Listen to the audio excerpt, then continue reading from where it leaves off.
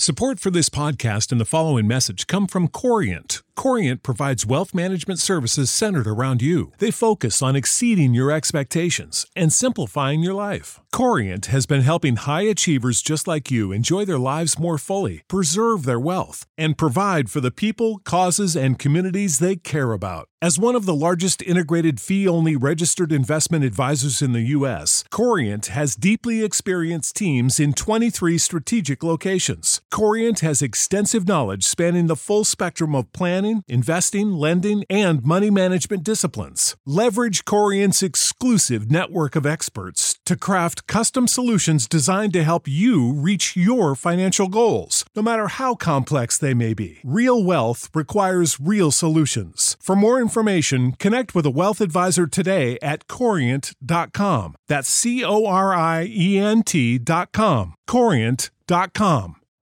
You know how to book flights and hotels. All you're missing is a tool to plan the travel experiences you'll have once you arrive. That's why you need Viator. Book guided tours, activities, excursions, and more in one place to make your trip truly unforgettable. Viator has over 300,000 travel experiences to choose from. Everything from simple tours to extreme adventures and all the niche, interesting stuff in between. So you can plan something that everyone you're traveling with will enjoy. Real traveler reviews give the inside scoop from people who've already been on the experiences you're considering. So you can plan with confidence. Free cancellation helps you plan for the unexpected. And 24/7 customer support means you can travel worry-free. Download the Viator app now and use code Viator10 for 10% off your first booking in the app. Find travel experiences for you. Do more with Viator.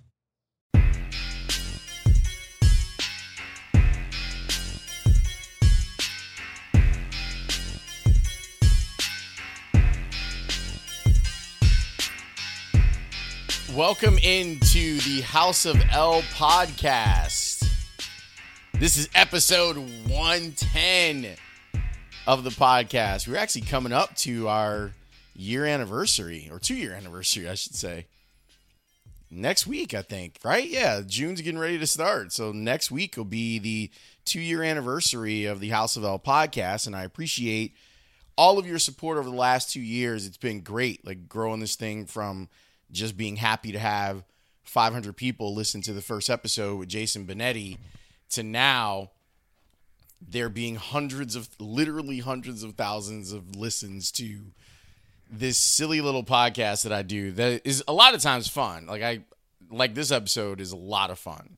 What's cool about this episode in particular is I did this episode back right as Shelter in Place was starting.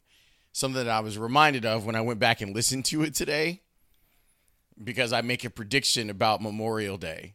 I was a little off on that prediction. You'll hear it inside here, but it was really great to talk with Erica Nicole Clark because she's one of my favorite comedians.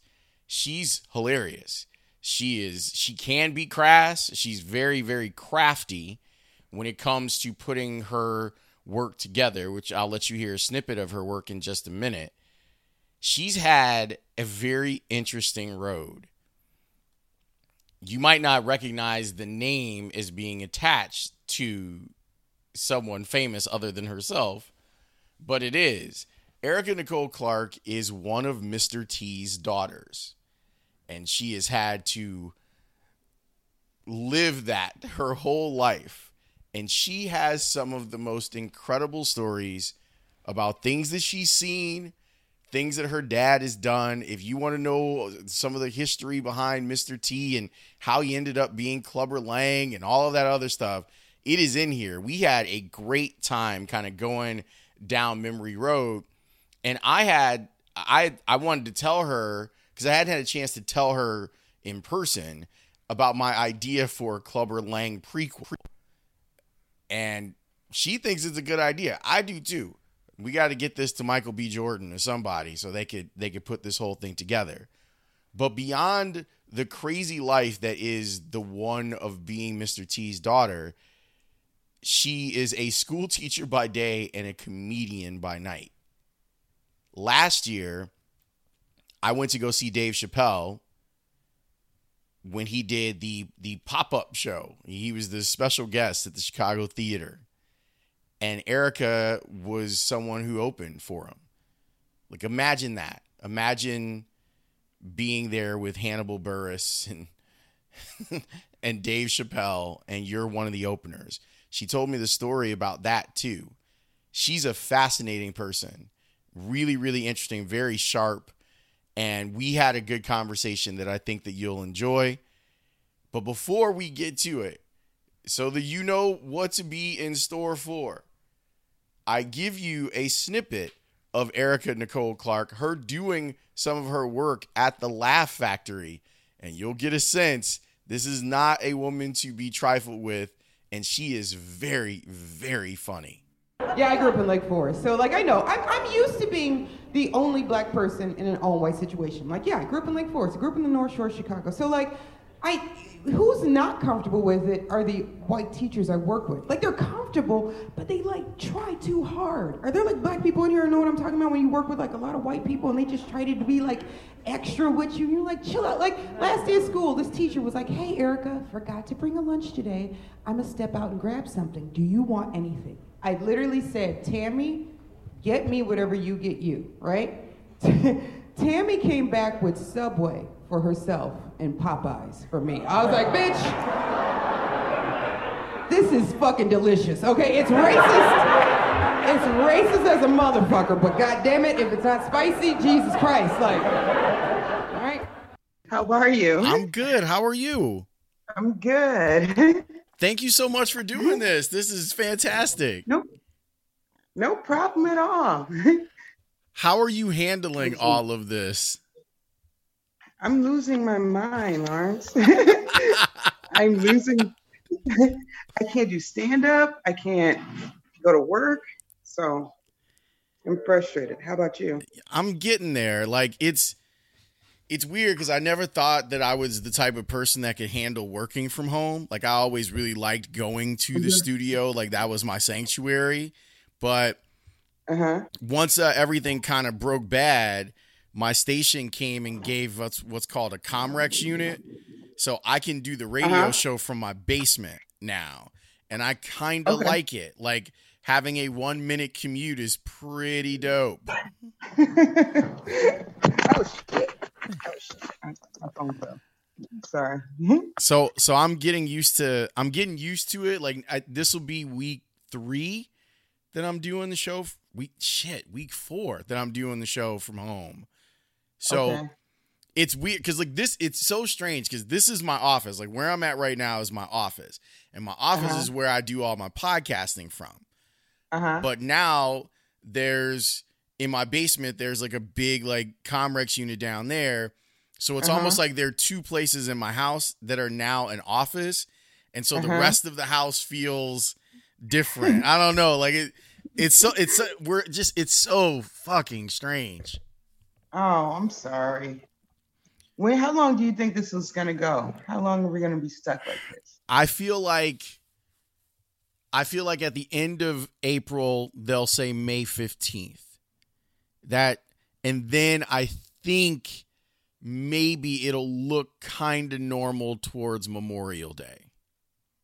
Okay. Kind of. That is the Lawrence Holmes prediction. Memorial Day. I'm going to hold you to that. Well, I'm excited because my birthday is June 6th. And so I'm like, maybe I can go outside for my birthday in June. Like, It might be possible. But you must be cracking up right now between not being able to see the students and not being able to do stand-up. Right. Because it's really frustrating because, like, no matter how funny you think you are and all that, you really need an audience. You really need, like, people sitting there, like, laughing. Can you hear me? Yeah, I can hear you. Okay, sorry, I said check. But yeah, you like need an audience. You need like to hear laughter and like stuff like that. So it's hard to do like comedy. Like people are doing all these like stand-up shows on Zoom and stuff. But yeah, it's difficult not to hear laughter, and then it's like I like teaching. I like, getting up. I like helping kids out. So I know those kids are going crazy. being at home. Like, I'm sure it was cool the first couple of days, but like now it's like, yeah. I keep thinking about the parents too, because it's not like they're educators, you know? It's right. So they're all falling behind, I'm sure. Yeah. like both of my parents are teachers. So, Really? I didn't know that. Oh yeah. My parents are combined 72 years in CPS combined. Wow. What do they teach? My dad taught, he taught English, and he was all over the place because he taught English, but he was also a professor at Northern. And my mom taught at a school called Burnside over on 92nd Street. Okay. And she taught second grade, like first and second grade. So, Aww. I mean, I had the whole experience growing up. Like this would, my mother would have, I guarantee you, if this was going on when I was a kid, she'd have worksheets and assignments and right. She'd be like, I'm ready for this. I've been ready for this. She's still like, even they've been retired. I think my mom's been retired now for 7 years, and my dad's been retired for 10. Okay. And my mom has like a stack of supplies. So all of the teachers that like came up under her, like they can just come by the crib and pick stuff up for their classes. Really? Yeah, she's got a stockpile. So awesome. Did they meet at a school, or did they meet beforehand? Or No, they met on the South Side. Like my mom tells a story that my dad was just the weird guy who used to walk around the South Side with a briefcase. Yeah. Okay. and that she would see him, like she would be looking out the window and she'd see him every day, and he would just be this buttoned up dude who used to just walk around with a briefcase. And she's like, who is that guy? And then they met when they were in high school, and they've been together for 50 years. So wow. I guess it worked for my dad being weird. Right? Right? Briefcase on the South Side. Okay. Just walking around in a jacket. Like imagine that. Imagine that in the late 50s, early 60s, there's some black kid just walking around in like a tweed jacket and a briefcase. Right. Right off of 87th Street. That's funny. That's hilarious. It's so bizarre. But yeah, my mom she would call it Camp Rose, like, because her name is Rosemary. So Camp Rose, like every summer, like she didn't fuck around. Like if you had a job, like once we got to like work age, if we had a job, we were exempt. But she's like, there will be no sitting in the house all day. You're going to be doing some stuff. Oh no. That's how it is. I mean, you I'm sure you're like that too. Like you're very vigilant on. I love when you talk about teaching on stage, because it comes across. It really comes across how much you love being around those kids. Yes, I do. I like it. I don't know where it came from. My mom she wasn't a teacher, but she was really, really, really hard on me and my sister when it came to education, because she, like, all of her sisters have like masters and PhDs. My mom was fucking too early and had my sister. So like, so we had to make up for that, because since she didn't finish, like all of a sudden we had to be like geniuses. So my sister's really good at science, and I was always good at math. Even our babysitter was like a retired principal, and she was insane.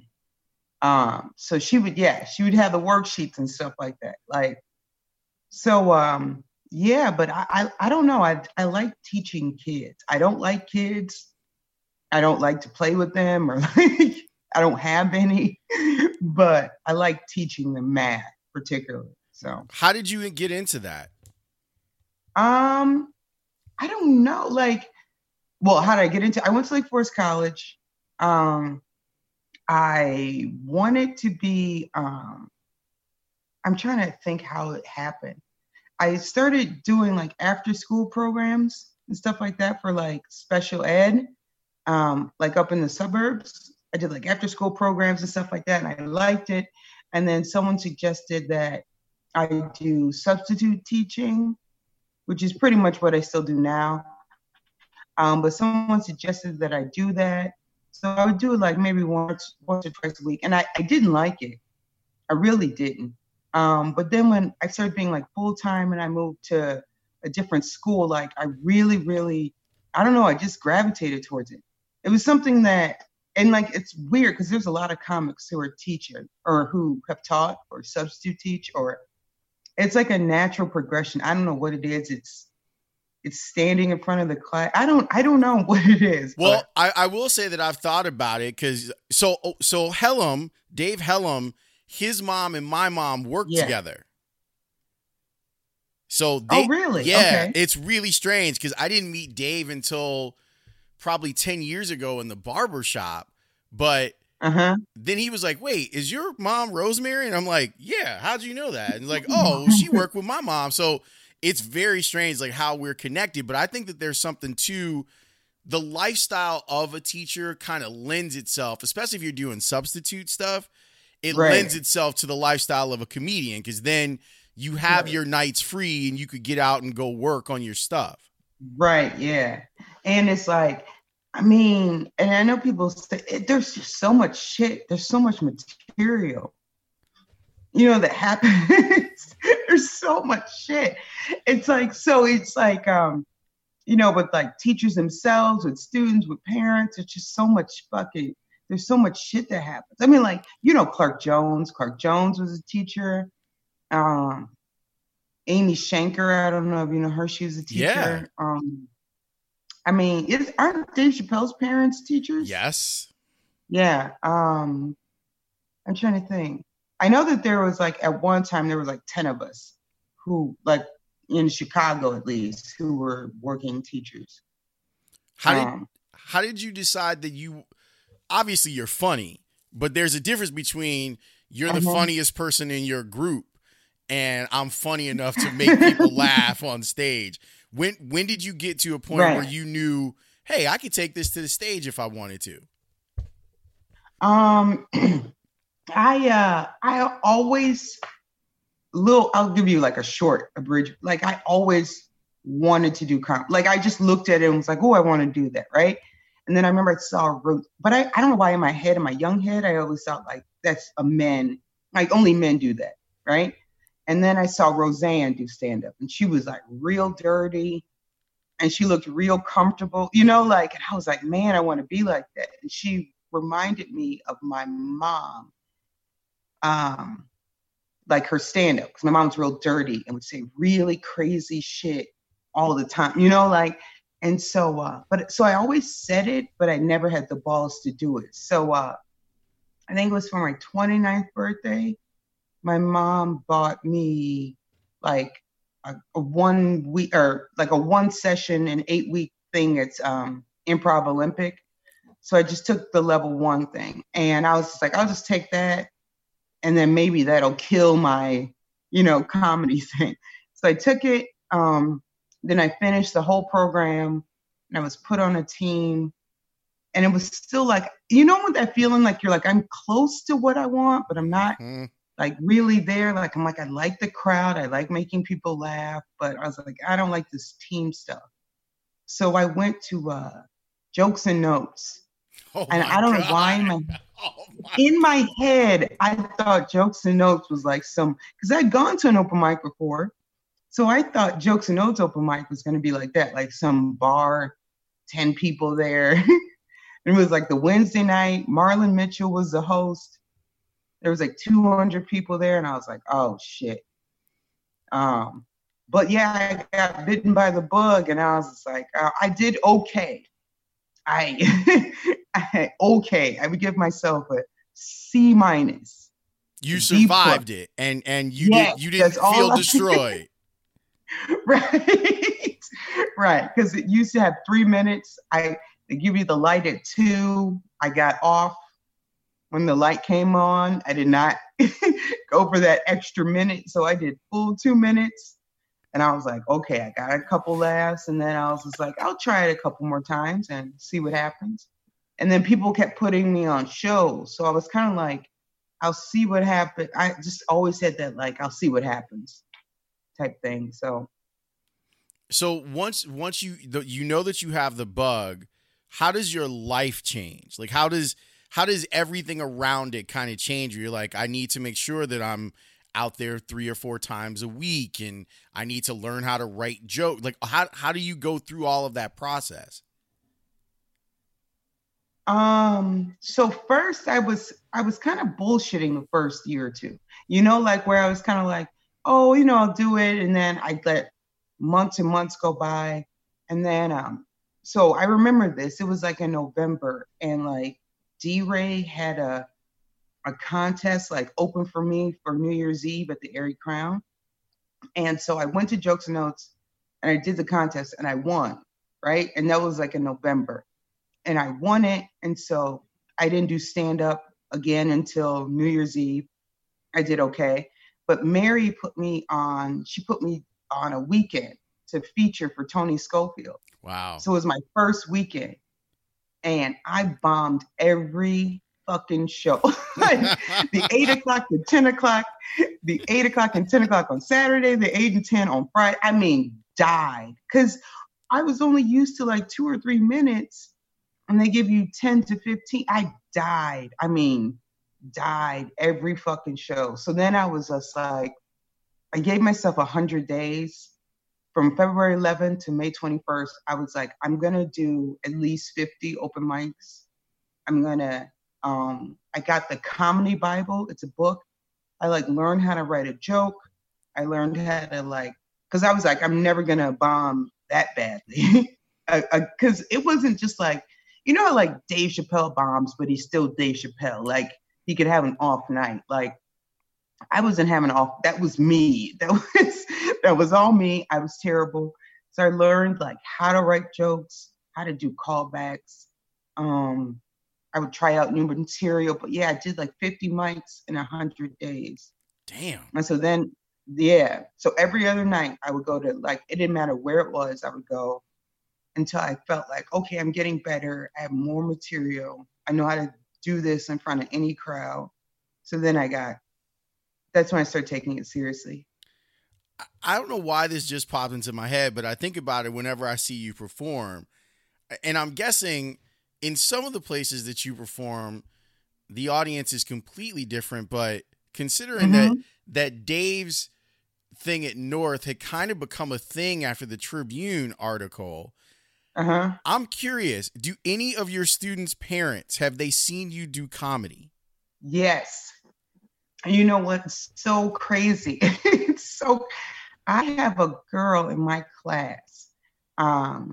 She is like one of those she's like the perfect student, really smart, really quiet, always loves to read, never gets in trouble. And I told her that I do stand-up comedy. And she told her parents, and then they YouTubed me, and they were like, wow. And I was just like, oh, shit. But then, so I was just like, oh, and they were like, oh, you were saying stuff we didn't have any idea, right? So I was kind of like, oh, okay, anyway, about your daughter. So I just tried to ignore it, right? And then I did a show at Laugh Factory, the Nasty Show, right? And I was like, it was a great show. And then like afterwards, I'm like drinking, and like they came up to me like, hey, and I was like, oh fuck, they're here. Like they're here. And, like they came to the Nasty Show. Like this is a little third grader. These are the parents. Like they brought friends. I was like, fuck. Like, and I was in my head, I was like, God, what was I talking about? Like, I was talking about sucking dicks and like all types of shit, and they're here. And I'm like, God damn.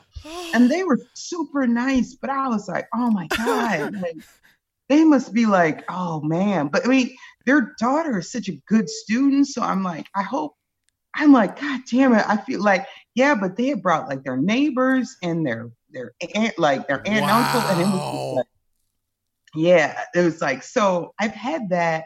when I used to teach special ed, I had some parents come out, and that made me feel really good because, like, I make jokes about working in special ed, and that made me feel good because they were like, oh, people get tensed up when you talk about kids with special needs. They think you're going to like make fun of them. So they were like, oh, that was really funny. And you didn't make fun of them, like whatever. So I was like, oh, that made me feel good. Like, because I always wanted, if a parent comes and I'm joking about kids, I want them to laugh. I don't want them to feel like I'm making fun of their kid or anything like that. But yeah, when that little girl, when her parents came, I died. I died. Like, I had like a vape, like someone's vape in my hand. I was like a drink. Like, I was like, fuck. Like, of all fucking shows to come to, like, you came to the nasty show.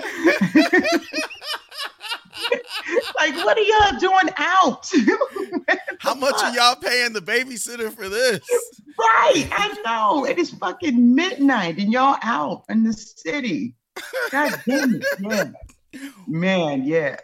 What type of venues do you like to play? Because now you've had kind of the all-around experience of this. So where are you most comfortable? I'm most comfortable in a larger venue, like Laugh Factory or something. Because if you're doing well at Laugh Factory, you're just like on a high. It's really great. Like small shows, I know a lot of people I don't like because I don't know. But yeah, I like larger venues. I like mixed crowds, mixed in age, mixed in race. I tend to feel like most comfortable there. You brought up Roseanne. Was there anyone else that kind of helped light the fuse for you when it came to comedy? Like when I was a kid, we all loved Eddie Murphy. Like everybody loved Eddie Murphy. But yeah, it was Roseanne for me. I don't know why I watch Roseanne every night of my life, still to this day. Wow. Like I was on like a 29-year streak of watching her every night. Yes. When I was a kid, I used to record it and then watch it every night until a new episode came on. I used to write her scripts out. I don't know what it is about that lady, but I just remember seeing her first joke. Like, I remember turning to HBO. I remember hearing her first joke and being like, damn, that's what I want to do. Because she said her first joke I've ever heard her say was, she said, oh, since I moved to Hollywood, everyone says I need to act more like a lady and I need to be more feminine. And my manager says I need to be more feminine. And my producer said I need to be more ladylike. And you know what I tell him? I tell him to suck my dick. And my dad was like, turn this off. What the fuck she just said? And I was like, oh my God. Oh, I love that lady. I was like, a lady just said, suck my dick. I tell you, my dad was like, oh, goddamn foul-mouthed bitch. And my dad was horrified. And I was like, oh my God, that lady. She just said, suck my dick. I was truly in love. Yeah. But like, I always go with like, because it's kind of like Dave Chappelle. It's like Dave Chappelle, like the Killing Him Softly. Yes. He looks so comfortable to me on stage. Yes. Like, you know what I'm saying? Like, he looks relaxed. He looks like he's just talking shit. Like, and I know that's years and years of practice and material, but it was like that special probably did a lot for me too. It's just how, I don't know. I just have this thing with how people look when they just look like they're just talking shit and they're having fun. The pop-up show, I just on a Sunday night, I was like, wait, what? Dave Chappelle gonna be at the Chicago Theater? What? and so I got the tickets and I'm sitting there and then I see you on stage and I just got like the biggest smile on my face because I was like, damn, she fucking made it. Like, not just made it, like she made it. But see, the thing is, you know what? I didn't even know he was on the show. What? Do you know that? Do you know that? Hannibal texts, because I was, I'd been touring with Hannibal. Hannibal texts me, hey, are you free tonight? And I said, yeah. And he goes, oh, do you want to open up on my show? We have a special guest. So I thought, yeah. I said, yeah, of course. And then I started trying to Google like what comics were near Chicago to try to figure out who the special guest was. But I'm like, oh, well, fuck it. You find out when you get there. Right. And I'm thinking like, oh, special, I'm still whatever. And I'm taking an Uber there and Clark is like, holy shit, congrats on tonight. Like, that's huge. And I'm like, yeah, whatever. I'm like, I wish I knew who the special guest is. And he's like, it's Dave Chappelle. And I was like, what? What the fuck? And I was like, no. And he like, yeah, he said it on Twitter. So I looked at Hannibal's Twitter and I'm like, get the fuck out.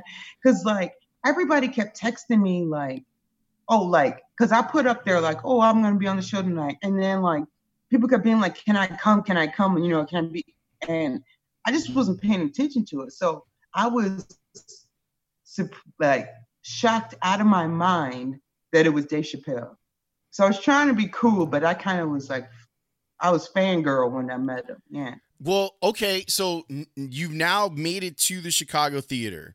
You're like, okay, I know what my material is. I know what I'm wearing, like all of this stuff. How are you able to put the fangirl aspect aside and go do your set? I thought, like, I have this thing in my head. I always think like, if they're laughing, if I can get them to laugh in like 30 seconds, like at least like a whatever, they'll start to relax. I can't even remember my set. I can't remember what jokes I did. I just remember I felt like I was holding my breath the whole time. Like, cause I was just like, I want to do, I don't know. In my head, I'm thinking like Dave Chappelle will see me, then he'll take me on the road with me, right? So I was really, really, really nervous. So I hate to say it, but I wanted it to be done with. You know what I mean? Like, I just wanted to get off stage and be like, like take a deep breath. Like, you wanted to get to the after. Like, you wanted to get it done and then get to the after. Get to the after and then just watch everybody else and like just sit back and enjoy.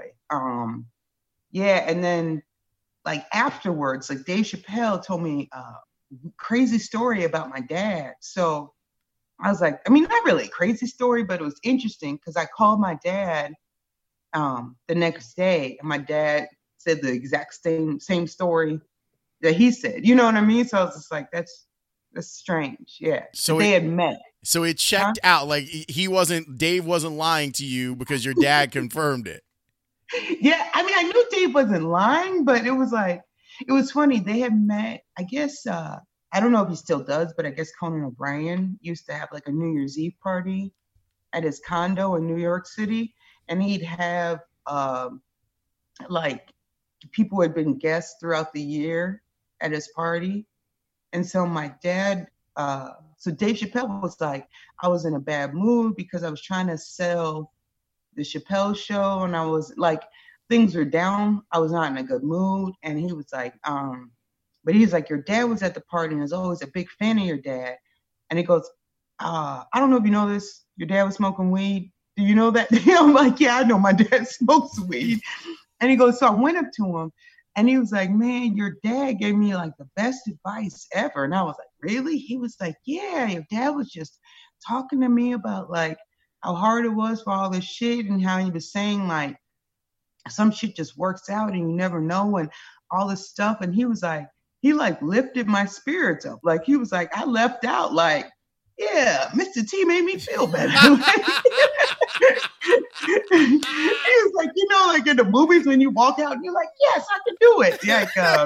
Like Pursuit of Happiness. Like he was like, I was like invigorated. And then I called my dad and my dad was like, yeah, he came up to me and he was real down and we just started talking. I was like, that's crazy. That's so crazy.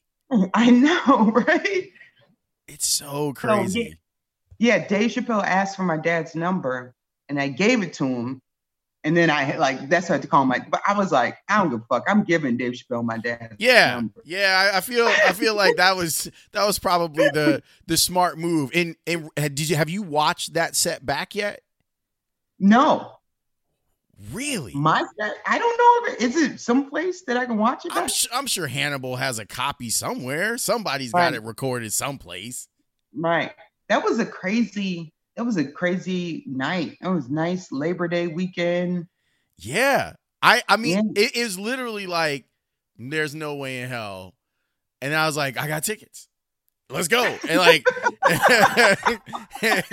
and I had never experienced the you better put your phone in this bag thing before. And I was like, this is some shit right here. Right. I had never seen that, but you rocked it. Like you were on point. Like you were absolutely on point.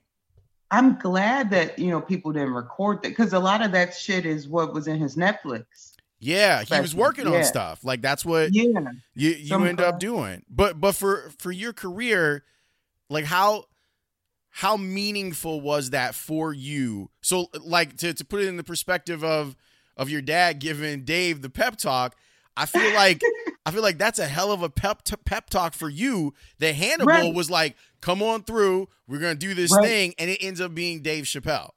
Right. Yeah, I think that is the best moment of my comedy.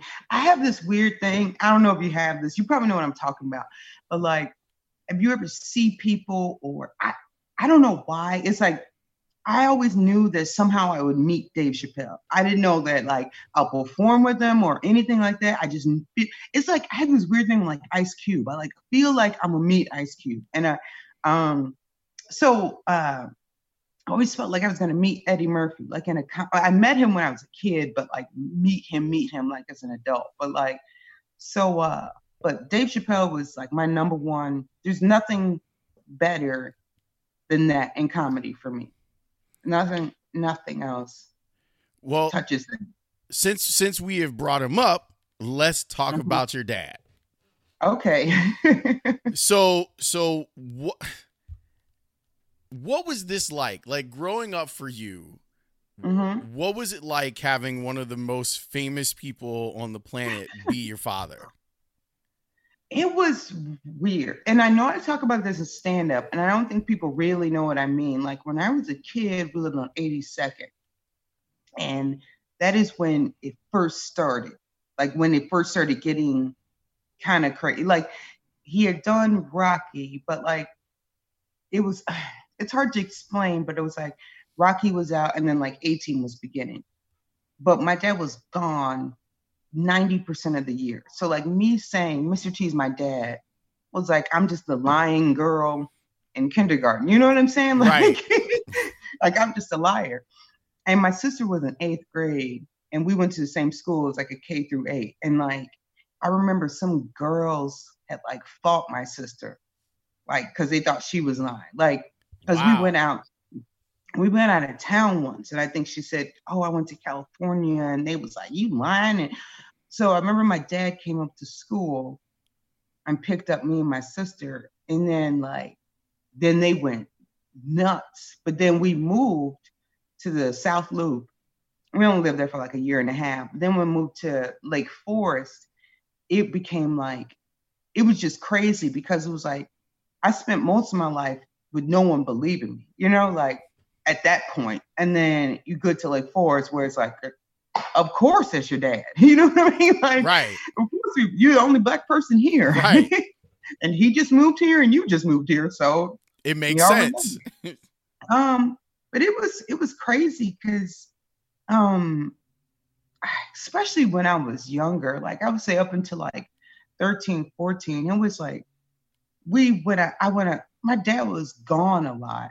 So it was like that. And then, vacations and stuff like that, we would go where he was or, so it's like, I got to see a lot of, it's hard to explain, like a lot of shit that I would see. And then I'd be like, oh, I don't know if I can tell anybody. You know what I mean? Like we go to Vegas and, my dad's hanging out with Hulk Hogan, who's like doing lines of cocaine. And it's like, oh, can I tell my friends that Hulk Hogan was doing cocaine? Can I tell them that? Like, is that gonna fuck up their like little lives and shit? Like, so I'd be like, I don't know. Yeah, so it's always strange. But I got to do a lot of cool shit. Like to me, when I was a kid, he was always like he was so cool. Every time like we went somewhere, it's like I got to see somebody I saw on TV. So I always thought that was cool. What is beyond the Hulk Hogan lines thing? What other crazy stuff did you encounter growing up as Mr. T's daughter? Oh my God! Like, I think I was bitten by the bug of wanting to be famous. Like my mom and my sister, my mom was really shy. My sister's really shy. Like I was more outgoing, like my dad was. So I kind of got bitten by the bug of like, there would be people who I know my dad had never met before, but since they were famous, like they'd come up to him, or he'd go. So I always like that. So like I said, when I met Eddie Murphy, or met him, whatever, we were at a Mike Tyson fight, and Charlie Murphy came up to my sister and was like, my brother wants to meet your dad. And we were like, oh, my sister goes, who's your brother? And my brother, he's Eddie Murphy. And we're like, oh, daddy, Eddie Murphy wants to like, please meet. And like, Eddie Murphy said something like, oh, I thought you was going to be a little mad at me, or said some kind of joke. And my dad took the picture, and then like later was like, why would Eddie think I'd be mad at him or whatever? And we're like, oh, you haven't seen Delirious. Yeah. You haven't seen Delirious and Raw yet. So I remember we went home, and me and my sister like, which one should we show him first? So we showed him Raw first. And my dad was like, my dad laughed like, oh, that's not that bad. And then we showed him Delirious, where he was like, he had that dream that he was getting fucked. Or Ed Norton. But yeah, so it's like stuff like that. Like crazy. I'm trying to think of like any crazy runners. We always got to meet a lot of different people, and you get to see different like energies. I don't know. Like I remember going to another boxing match. My dad was sitting next to my mom and my dad. My mom is normally really quiet, so to even see this was making me laugh. But my mom and dad were sitting next to Michael Douglas and his first wife, not Catherine Zeta-Jones. But they were dying laughing. Like Michael Douglas spilled a drink on my dad by mistake, and they were like crying, laughing, like like you could hear them across. And I'm like, what the fuck is my dad and Michael Douglas laughing about? Like, but I'm trying to think, like, besides Hulk Hogan doing that's the craziest shit I've ever seen in my life. I mean, especially when you got the dude that's out there, say your prayers and eat your vitamins. Yeah. You want to hear the rest of that story? Yes, please. So that was one of the WrestleManias, right? And we were in Arizona, and Rowdy Piper broke one of my dad's ribs by mistake, like while they were doing the tag team shit. My dad had to go to the hospital, and, they patched him up and everything like that. So Hulk Hogan and my dad are in the hotel room when we're sitting there, and, Hulk is having his lines and shit, reading his lines, so to speak. And so there's a knock at the door, and it's Rowdy Piper, right? And he goes, hey, T, I'm real sorry about. And Rowdy Piper did not like my dad, like for real, didn't like him. He didn't like him because he was an actor, and he's getting paid well and stuff. So, but he was like saying, I'm sorry, I didn't mean to go that far. And Hulk Hogan jumps up like, yo, get the fuck out of here, right? And my dad is trying to like stop them from fighting. And like Hulk Hogan, my dad's only like 5'10". Hulk Hogan is like 6'7". So he just like throws my dad out the way and grabs Hulk Hogan. They are destroying this hotel room, right? And me and my sister are like screaming, like crazy, like crazy. And like Hulk Hogan still had the yellow briefs on and shit. Like, oh God. And his wife was like, Terry, stop. I mean, it was like bananas. Yeah. That was some scary shit. So yeah, that was probably like the craziest thing ever. Yeah. I mean, that's pretty crazy. So look, I've been saying for years that as much as I love Creed, I thought Creed was great. I like it. That's one of those movies you're talking about. Like, you walk out and you feel good. Like after you walk out of Creed. Wait, I got a question. Okay. Can I ask you a question? Sure. Which one did you like better, 1 or 2? I liked Creed 1 better. Thank you. Because I thought Creed 2, I would have preferred if he lost. Me too. I thought Drago should have beaten. He had more to fight for. Yes, and he was the more broken person. Yes. Like Creed was only fighting because his kid was deaf. Yeah. Your fucking wife is deaf. You knew that was gonna happen. You're not fighting for shit. You knew that there was a possibility. This like the like the moment when they do the reveal and Brigitte walks into the room, I'm like, oh shit. Oh my God. I'm like, this poor boy. Like, I hope he kicks the shit out of Creed. Right. I know. I'm like, come on now. He's got so much more. He's out training in Russia with his dad driving behind him and shit. Like, come on. The part of Creed 1 that I loved is the where I really felt like they had captured the whole Rocky thing. The scene where he's running and the biker boys are like, I was ready to fight everybody. Like, I'll fight anybody who wants to go right now. You are so stupid. It's the truth. You are so dumb. Okay. All right. So look, I've been saying for years that I want a Clubber Lang prequel. Yes.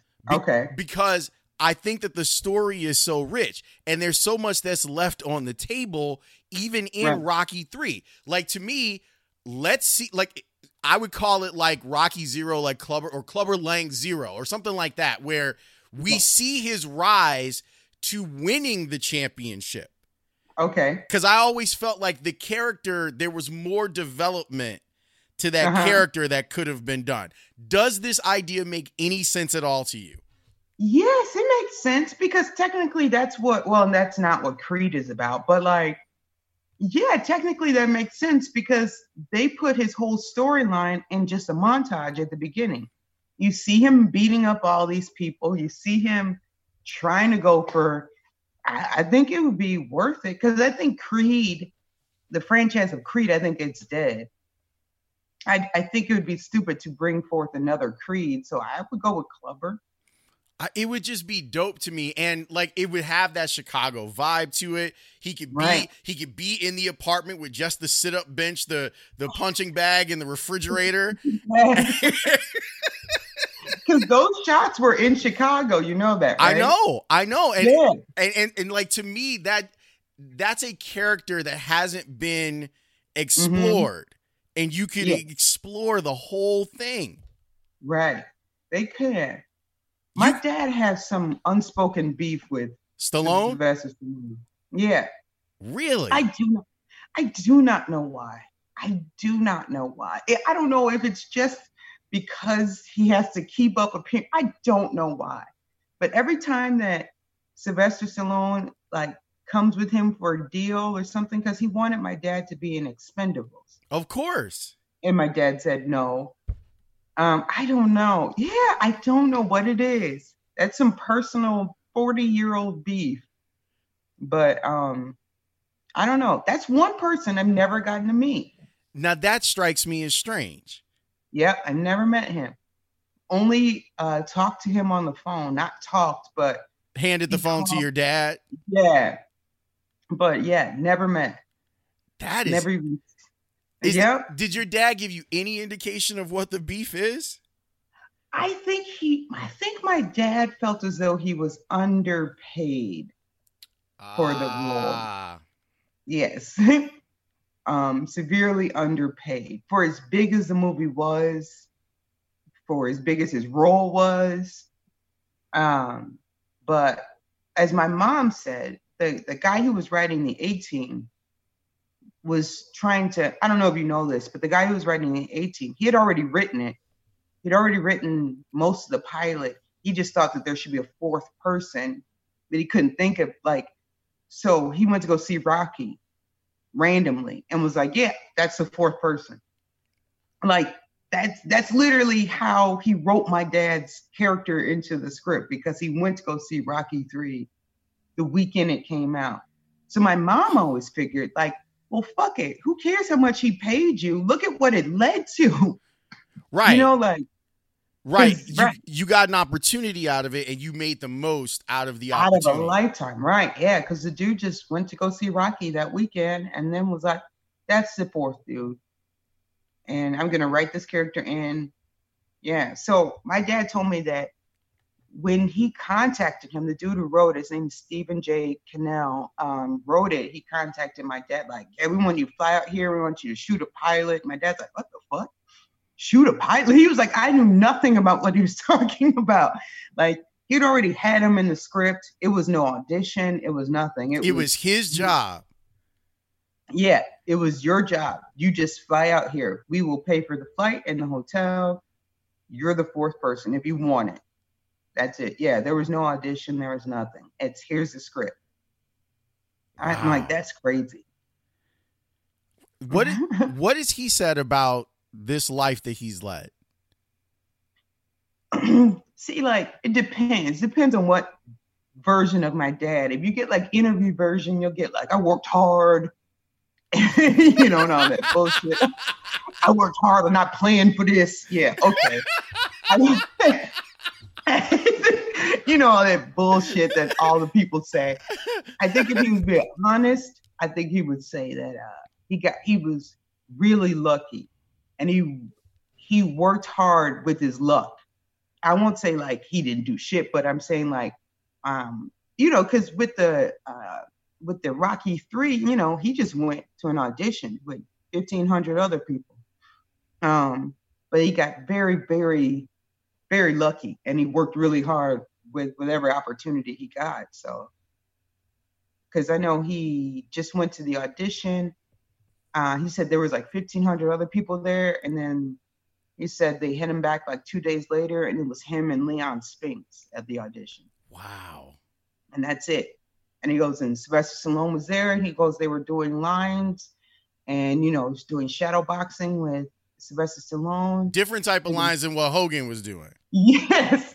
And my dad was like, they were literally standing there discussing like, well, this guy, no one knows who the fuck he is, you know, pointing to my dad. And Leon Spinks was a heavyweight champion, but they're like, but he stutters, you know, but he is a heavyweight champion. You know, they were trying to decide, you know, who, and my dad was like, they were just, while we were standing there, they were literally like, okay, well, you know, we'll call you guys back and let you know. So my dad was like, I thought I was going to lose because it's Leon Spinks. Like, of course, they're going to pick Leon Spinks over me, but they hit him up the next day and was like, yeah, you need to lose like 50 pounds, be out in Philadelphia in 6 weeks or whatever. And so my dad and his friends put him on some crazy training program to drop all the weight. He didn't have to lose 50, he had to lose 30. Sorry, 30. Yeah. And then he came in looking cut and like a dangerous person. Yep.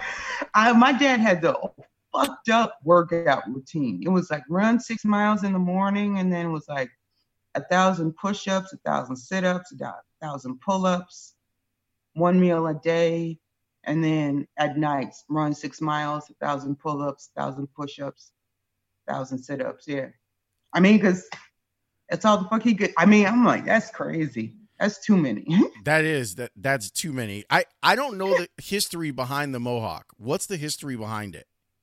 So this is what my mom said. Pretty much because he always had a bald head. When he got so this is some Chicago history for you. But my dad's friends, which if you ever notice, my dad has a tattoo that says TCB on his arm. And that stands for him and his two friends. They owned a nightclub where my dad was the bouncer at. So they're the ones that cut his hair into the Mohawk. Why they did it, my dad's going to be like, it's for the Modica tribe. I don't know. They could have some good weed. Who knows what the real reason is. But it definitely ain't no damn tribe in Africa. But they cut his hair like that, and they put the gold chains on him. So, because my dad, when he got the role, he was just bald with a beard. But my dad was like, they shaved into a Mohawk, and then Sylvester Stallone liked it. So They just kept it like that. So, but that came back to bite my dad later on in life. Why? Because they felt as though they came up with my dad's image. So they sued my dad and won. Yeah. Yeah. So, because they did. But they sued him early. They sued him pretty much right after it happened, and he kept getting continuances and stuff like that. Then they sued him later and they won. Yeah. So. Man. Yep, I know. When are you gonna write a book about this? Well, I'm gonna write a book about it. And you know who they are? Who the dudes are? Who? That's why I said this is some Chicago history. So if you look at my dad's tattoo, it says TCB, right? Now, today, 2020, he'll say it stands for taking care of business. It does not. It does not. It stands for T-Row, which is my dad, Calvin, which is his other friend, and Batoy. So Tony Batoy? Huh? So Tony Batoy? Not Tony Batoy, John Batoy. John Batoy. He's like a boxing promoter, and Calvin Hollins, who owned Dingbats, who also owned the Click, who owned E2. So wow. Yeah. So those are the two people who sued. So when they got their money, then that shit at E2 happened. Yeah. Yeah, like a year later. I was literally working as a producer back then. Really? Yeah. And I was working on the morning show. And, okay. And the two guys that hosted the morning show, like they had no idea what I was talking about. And I'm like, this is a huge story. Like I know that we're a sports station, but we should probably cover this. And so like I went down there, like, because the Score studios are not that far, like, you know, and go into the South Loop. It was a bizarre morning, like, because trying to walk the two suburban white dudes through that process of what E2 was and what had happened, was a difficult thing for me. Right. It's so crazy to me that, like, I never went to E2. Where my sister used to go, and then she used to go to the Click, and like it's crazy to me because she used to go to the Click when like probably when she was like 18. She was too young, but she was always be like, "There's football players in there and basketball." It's crazy that used to be a thing. Like now you can never go to a club and see a like, you know what I mean, where he's dancing on the dance floor. You know what I'm saying? Like, well, I mean, like you can walk up on him. We're about the same age, so there was a time in Chicago where if you hit the Viagra Triangle on the right night, you'd see Scotty, you know what I mean? You'd see Gary Payton just like hanging out in the middle of the night. Right. But now it doesn't happen. Yeah, that's so crazy to me. And now they're doing all these private parties, like they're just private, no phones and everything. Right. Got to sign a waiver. But that's what I used to looked forward to that. And I never got that. Like my sister was like, you know, like, or even the thought of like how black clubs, you worry that something's going to happen when the night's ending. Like people going to shoot it up. Like she never worried about that shit. You know, be on 22nd in Michigan and chilling out and see a couple rappers and see some basketball players and leave out. You know what I'm saying? Nothing bad happens. Yeah. And the thing is that 22nd in Michigan, even then, way different than what 22nd in Michigan is now. Oh, I know. Yeah. I know. I'm well aware. Yeah. I for the 2 years I lived on 12th in Michigan, and that shit was fucked up. It was one nice building and then fucked up. Nothing but missions. Yep. That you are 100% right. Nothing but it was crazy. Now it's all beautiful and costs a lot of money to be there now. Yeah. What part of the city are you? South side, north side, west Hyde Park. Like I live down the street from where Helm lays his head when he comes into town. I literally, like, I saw him one day, like I was pulling into the alley to park my car, and I was like, Dave, like I literally said to him, because I came to the show that night, and I go, were you walking down Woodlawn earlier today? And he's like, oh yeah, my boy stays down the street. That's where I'm staying while I'm in town. I'm like, Negro, like you could have just stayed at my house. Like you don't, I don't have kids, and you don't have to worry about, dealing with people's kids. I got extra rooms, man. You could have just stayed there. Oh, that's so nice. I like Dave. Dave's good people, man. He's a good dude. So what's the next thing that you want to do? Like once things get to some level of normal, where's the first place you want to go perform at? Oh my God, Laugh Factory. Like I just want to be back at Laugh Factory. Like to me, especially now, it didn't start off that way, but especially now, it became such a good mix of like Black people and white people, Southsiders and Northsiders. Like I felt like in comedy, that was the only place where everybody mixed together, for, like you could be like, what, I live on the South Side. You could get a whole cheer for that. You know what I mean? It was a very, very good mix of people. I mean, which led for some craziness sometimes, but that would be the first place I would like to go back to. I like the Improv in Schaumburg. That was always fun. I like big venues. But I think it'll also be fun just to see my other comedian friends, just to hang out. You know what I'm saying? Like, yeah, it's weird because I'm a little bit of a loner. Like in my friends, like my good friends will tell you that I'm the guy I'll show up at the beginning of the night. and then they'll be like, where's Lawrence? He's at home, because that's usually where I am. But that's are you an only child? No, I'm the youngest. I'm the youngest of two. But now that feeling, that sense of community, it's hard to duplicate it without actually being there in person. Right. It's a really, really strange thing. So I that's one of the lessons that I've learned like throughout this is I value my privacy. I value my alone time. I value like being able to be creative, but I really miss just interacting with people like in Hyde Park, like going to my favorite restaurants in Hyde Park and like talking. Like there's a place in Hyde Park called Valois. Old school place. It's like a diner, like a Greek diner. And basically, the soup Nazi on Seinfeld? Yeah. There's basically like that dude. Like he's like when you walk up to the counter, you need to have your order ready or he clowns you. Like he straight up clowns you. But I've lived in Hyde Park for damn near 20 years. So I've known this dude for forever. So I get a pound when I walk up and he will make fun of the people behind me. He'd be like, can you believe that they don't know what they want and all this stuff? It's those type of interactions like day to day that you take for granted. And now like it's impossible to even have those.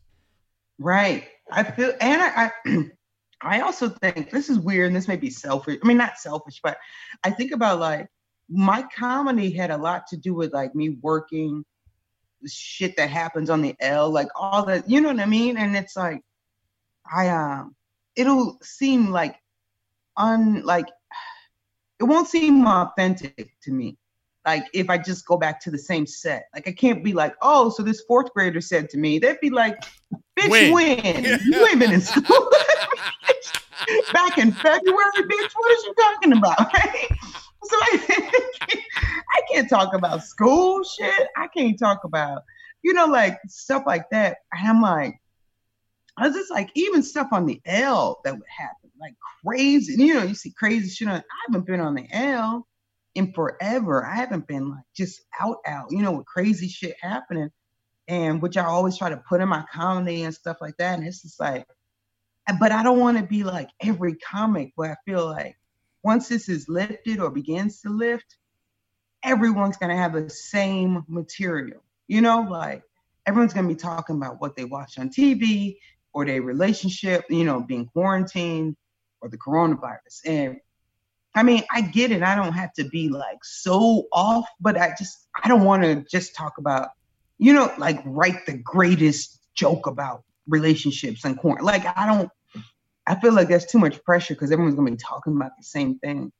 And you know what I mean? So it's just like, I don't know. That's why I'm really worried about what I'm going to write about. It's almost like you have to build a whole new life. Right. Afterwards. It's going to take, like, there's some run up time. Like you have to get a whole funnel of new stories. Right. To then distill down into jokes that you're going to do on stage. Right. Like, I feel like for comedy wise, I feel like we all I feel like we all back at zero now. You know what I mean? Like, I feel like all our materials wiped out, all the shows that we had booked, it's all wiped out. Like, we all starting from zero. I feel like I've been back to writing jokes out. You know what I mean? Like, so it's good for me. And plus for Lent, I gave up social media. Get out of here. Yeah, I only took like DMs and stuff like that. I gave up social media for Lent. Because a kindergartner, I had a kindergartner. He was a real smart boy, right? So I was explaining to him what Lent was, like the week of, explaining to him what Mardi Gras was. And, I was trying to give him a very, very G-rated, like Mardi Gras, you do all the stuff that you want to do, and then Lent, you give it up, right? And he was asking, why do you give it up? I'm like, because I'm like, say you just give up donuts. And I'm like, yeah, because you're trying to be like Jesus. And, so he's like, why would giving up donuts make you like Jesus? I'm like, oh my God, just, he really not understanding what does giving up donuts, so I'm like, it's to save the sacrifice or something, right? So he's like, well, what are you gonna give up? And I'm like, I don't know. And so because I'm such a horrible teacher and I always got my phone now, and he's like, well, why don't you give up your phone? And I'm like, I can't give up my phone for Lent. Like, I need a phone. And he was just like, well, you can only text and pick up the phone. And I was like, oh man. And he's like, no Facebook and no Instagram. And I was like, oh shit. I was like, and he's like, I bet you can't. And I'm like, ah, fuck. And so while he was saying it, I just deleted I deleted the app but kept the DMs open. Cause I'm like, if I think about it too long, I'm gonna be like, fuck this little boy, right? So I was just like, you know what? I'm gonna do it right now. And so I went off of it. So it had odd benefits. It didn't have the benefit I thought it would. It had different. What were you thinking the benefit was going to be? I thought like, because on Instagram, you can go to your insights and see how long you spend on there, right? Yeah. So while he was talking, I had looked and it was like the day before I'd spent 7 hours and 56 minutes on Instagram. Right. Now, I don't know if that was like me actually looking or the app being, I don't know. But I was like, God damn, that's like another job. So I figured no social media, I'd be all like super creative or, well, not like that, super productive. Right. I wasn't productive. I guess I second guess myself. People talk shit. I talk shit about, somebody does a joke or they try new material. I talk shit about people. So I always get kind of nervous when I want to do new shit because I don't want to be talked about either. So me not being on social media, now I've been posting lives and stuff like that, but I still don't. I've been easing back on looking at pictures and stuff. It made me be less, I don't know, maybe like less insecure, less worried about people's opinions of my, like I figure like either you fuck with me or you don't. So, but I didn't have that then. I was always very nervous. Like if I post this picture, it's got to get enough likes, like, so yeah, that was the weird effect. Like if I had stayed on social media, like I was even nervous to go on lives and make live videos because I'm worried about like, I guess I was worried about people's opinion of me, which is weird. But I always like, I want to be liked. I want to get enough likes. I want to have enough people on my lives and stuff like that. So that went away with it, which is weird. That's such an interesting admission by you, because you've always struck me as someone who didn't give a fuck like that. I do, like, too much, or like I'll think of an idea and then I'll see another comic have another idea, kind of like it, and then I'll just be like, oh, okay, I won't do anything because people will think I'm taken from. Like, I get in my head a lot. It makes me not do a lot of stuff. So not seeing it makes me get out of my head and at least give it a try or whatever. Yeah. Well, this was delightful. This was a lot of fun. This was very fun, Lawrence. This is what the date should have been.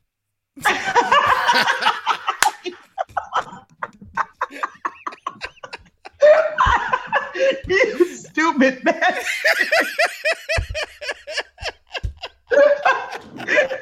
I know, right? Things could have gone a whole different direction had I just been smart enough to do it this way instead. You are so dumb. So when do you do your bear? You know, my teacher friends love you. Really? They love you. Yes. They are huge fans of you. Well, tell them I said thank you. So we do the Bears, like, we're doing a lot of Bear stuff now for NBC, which is great. I'm actually really excited because the NFL they don't care. Like, the NFL is like, we don't give a fuck. Everyone else, you can stop basketball, baseball, and hockey, but we're gonna have our draft, and we are very much expecting. The president told us we have in a season, so right. We start, like, really start. It's strange to say because it's April when we're recording this, but we start getting, like, into it for real in the next week. Like, we'll start doing draft stuff, and then hopefully we'll have a better idea of where things stand with sports after that. But once the Bears made the move to trade for Nick Foles, people kept thinking that sports radio itself was going to be problematic because there was no sports. But the NFL provides like a son of a bitch. And once the Nick Foles thing happened, like, Bears fans are just like, like, they want to talk about Mitchell Trubisky, like, all of that. So it starts, like, pretty heavy, like, over the next couple of weeks. But Sundays, man, it's so fun. Like, the show that I do with Alex Brown and Lance Briggs and Olin Kreutz and Matt Forte, like, it's the most fun I think I've ever had doing any sort of broadcasting thing. Okay. Because I used to cover those dudes when they played. Like, I was literally one of the reporters in the locker room. So I have history with all of them. Right. And to now watch games with them. Right. That's dope. Like, I consider, because I do this for a living, my friends will often ask me about stuff that goes on in sports. So I get to be the know-it-all in most of the social circles that I'm in. Right. Right. And then I sit in the room with those dudes. Right. And I'm like, I don't know shit. Right. You'd be like, tell me, Alex. Right. So that's cool, though. Right. Lance Briggs, Matt Forte, that's a good mix. That's a good mix of Bears. They're a bunch of badasses. And what kills me is, if, let's say you and I are watching a game together, I can tell you what's happening. Like, pretty much, like, the play happens. I go, okay, well, here's what happened. This is why this play didn't work. This guy was supposed to block this guy and he didn't, and it made the whole thing fall apart. Right. They tell you in real time. So, like, the play's going on and be like, oh, this play's dead because such and such missed his block. And then you watch the replay and you're like, holy shit. like they see it so fast. Wow. It blows my mind. I'm sure it must be like when you, like, watch Chappelle do comedy. Or like watching Seinfeld do comedy, and you're like, oh, there's the nuance that I've been trying to find, but I couldn't quite put my finger on. Right, yeah. That's dope. That's dope as hell. So you all do that every Sunday? Yeah, every Sunday. Yeah, game day. It's so crazy because the days are actually pretty long. Like, we usually end up spending probably 10 hours together. Well, damn. Because we do a pregame show, then we watch the game, then we do a postgame show, then we do a podcast after it, but I'm never tired. Like I'm always kind of invigorated. I'm sure it's same for you. Like you walk out and you have all that energy that's like pent up. Well, yeah, no, I feel you. And you feel like that about sports. Sports is my second love. Like I used to wish that I could be like I love sports so much. Football, boxing, huge sports fan. I think that's because of my dad. So who was your favorite player when you were growing up? I was a big Emmitt Smith fan. You're gonna hate me. You're gonna hate me. No, I'm not. Okay. Do your thing. Okay. So my brother-in-law, my sister's husband, played for the Bears, right? Okay.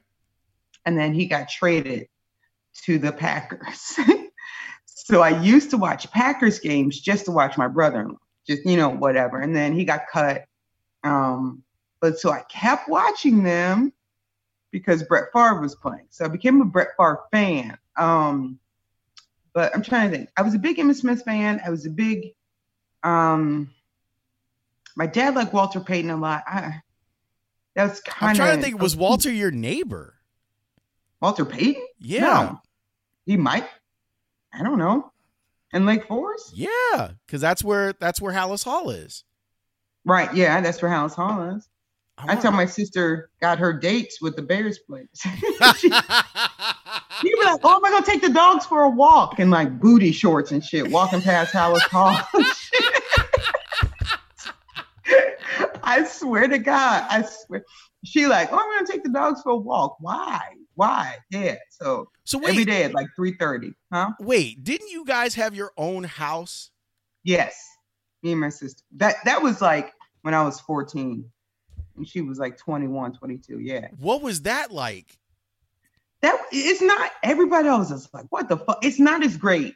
It was a great house. I'm not crazy, but like it was around the corner from my parents' house. My dad had bought it for his brothers and then got mad at them, told them to leave. So it was an empty house anyway. He was going to sell it, but he let me and my sister stay there. But it's literally, my parents could look out the window and see me.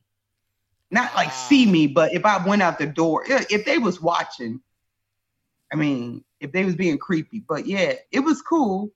I used to like skip school a lot. I have friends over and shit, but yeah, so it wasn't as bad. Only thing I ever did was like sneak, smoke weed and drink, but like I wasn't fucking at the time. So it really didn't have shit to worry about, except for me like skipping school every once in a while and whatever. But I was pretty decent kid, except for like me and my friend, we did get caught though skipping school, but like we got caught badly. But like, yeah, nothing too bad. I wasn't fucking, so. I'm sure that made your dad happy. That wasn't what was going on. My dad still doesn't want to think that I'm fucking. I had a discussion about this on the air. I believe that parents stick children at an age, and no matter how old the child is, that's how old they are forever. I think so too. So with my parents, like my dad's got me at like 16. Like really? When I started to drive, like he's got me at 16. My mom's got me at like 7. Yeah. Yeah. I was like, I know your mama has you at single digits. Yeah. Like, you have to be. She got me at like 7. Like I'm like, I just ordered food for y'all. Like no 7-year-old is getting delivery sent to your house. Right. Like my dad in December came, he dropped me off at my boyfriend's house. Right. And he like, y'all stay together? And I said, yeah. And he like, you don't sleep in the same bed, right? He sleep on the couch, right? I said, yeah, daddy. Yeah. The fuck? Who the fuck? Oh, yeah, he sleep on the couch. I sleep in the bed. Because men, if you sleep in the bed with them, they think about sex. I was like, oh, is this the sex talk? Y'all having it now? Right. At 39, 40? Thanks. The fuck? You sleep in a bed with a man. He wants sex. Oh, okay. All right. Did you ever have any problems as a teenager, like when the guy meets your dad? I never see like one. I've never brought a man to meet my dad, just because my dad. Everyone thinks my dad's this very nice Christian man. He's not. I mean, he is a nice Christian man, but like, I think about when my sister brought her boyfriend home. Or brought him home. Like, my dad was so mean. Not mean, like, for some reason, he never trips about my older sister having sex or whatever. It's just something with me. I don't know why. But he was just like mean. Like, cause her boyfriend came, he had a couple chains on. My dad like, what is this shit? Where do you get that shit from? Like, he was going in on his chain. He was just like, my sister's boyfriend got real drunk because it was like Thanksgiving or Christmas, got real drunk. And my sister was like, Dad, can he sleep on a couch? My dad was like, he got to get the fuck out. Like, wow. And my sister's like, he gonna get in a car accident. You need to hold his liquor. You know, man. Yeah. I'm like, that's crazy. So I never brought a man to meet him. Like my boyfriend, my ex-boyfriend was always like, yeah, I'll meet your dad. I'm gonna, be like, yeah, what's up, nigga? And shake your hand. Like, and my dad walked past him. I was sitting in the car. My boyfriend was in the passenger seat. He got out and was smoking a blunt. And my dad came out the house and walked past him. And my dad was like, how you doing, brother? And my boyfriend just stood there like, didn't move, was frozen. Didn't say shit to him. Didn't even say hello. Didn't say nothing. Yeah, I can imagine that conversation goes different in your mind. Right. And then all of a sudden, Mr. T standing there, and you're like, right. And then you're just like, oh, yeah. I've witnessed that before. I was, like I said, I went to lunch with him, and we went to White Palace on Roosevelt, yeah. Yeah, and we were sitting there, and it was daytime. We're just sitting there. My dad was telling me a crazy story. But a white dude came in, like an older white man. He was on the phone, and he was going in on a person. Like, you're a stupid fuck. What the fuck? You're completely fucking useless, right? But my dad was like, yeah. So then I told him, dude was like, he dropped the phone, and he was like, Mr. T. It's like he became like a 7-year-old kid. Like, this man had to be like 40. He had a pinstripe suit on, but like the second he heard my dad's voice, he didn't even see my dad had a hat on, but just hearing my dad's voice, he dropped the phone, like, was like, oh my God, have a picture. They're, oh my God, like, it was so fucking crazy. And I'm like, I've seen people, like, they just act totally differently. They act like little kids when they see him. It's always weird to me when that happens. Kids, yeah. I'm also thinking about, like, the boyfriend who thought it was a good idea to wear chains to go see Mr. T. Right. Anthony had on like the little skinny chains, like, I'm like, oh, no. I'm like, no, don't do it. And I don't think he even thought about it, but I'm just like, oh no. But yeah, I don't know. I mean, like, at first, my dad's always gonna be like friendly, but at some point he gonna get, he gonna start. My dad if you give him the chance, he could talk for 5-6 hours straight. The South Side in him comes out. Yes. He'll tell you a million stories. I'm sure that there are a million stories. I appreciate you sharing your story. This was fabulous. This was such a good idea. Thank you, Lawrence.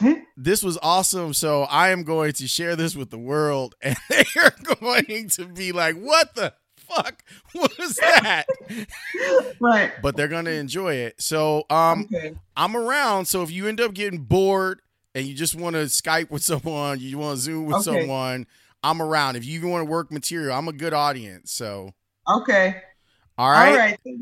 Okay. It was nice talking to you too, Lawrence. I really enjoyed talking with people that are that funny. And her life, man, like there's so much there. We could have talked for forever.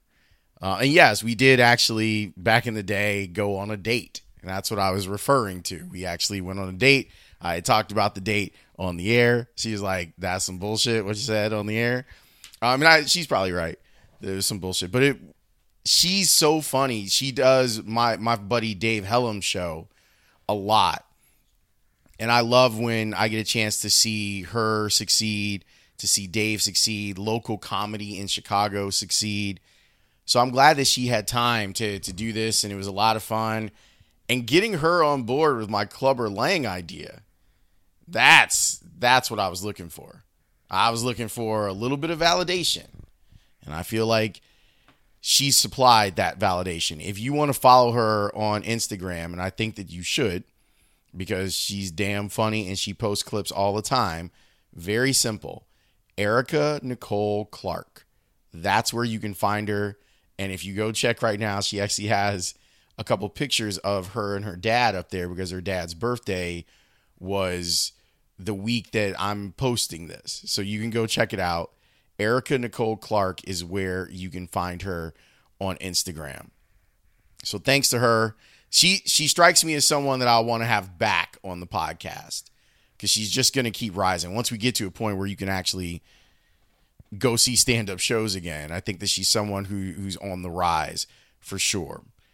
If you'd like to email the podcast, you can, houseoflpodcast@gmail.com. Again, that's houseoflpodcast@gmail.com.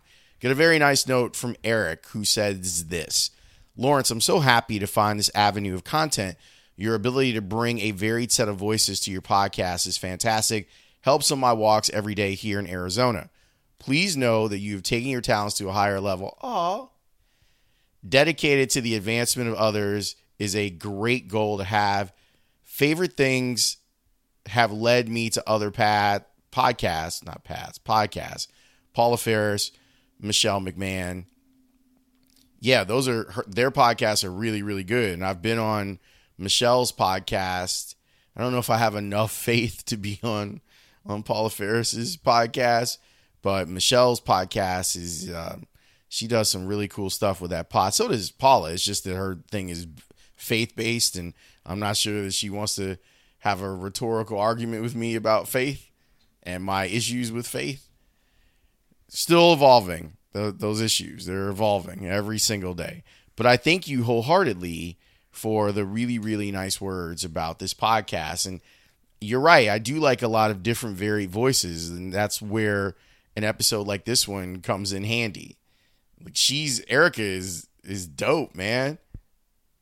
And having that be back to back with the episode that I did with Shakia, man, that's top notch. You can't beat it. You can't beat it. So thanks, man. I'm glad that I am your company on your walk. I am all for that. I know that people are listening differently now because you don't really have a commute. But I appreciate if you're taking me out for your walks because I know that what I listen to on my walks is really important to me at this point. Like I'm a big fan of the Dan Le Batard show. So getting a chance to listen to that throughout the week when I go for my walks after dinner, it's solid. So I hear you wholeheartedly. Thanks so much for listening to this episode. Do me a favor. Wherever it is you get your podcast, if you're new to the podcast, I appreciate it. If this episode drew you in, please subscribe and give me a 5-star review. It helps with placement. We're doing really well. We could always do better. And whatever platform you're on, give it 5 stars. And I thank you wholeheartedly for that support.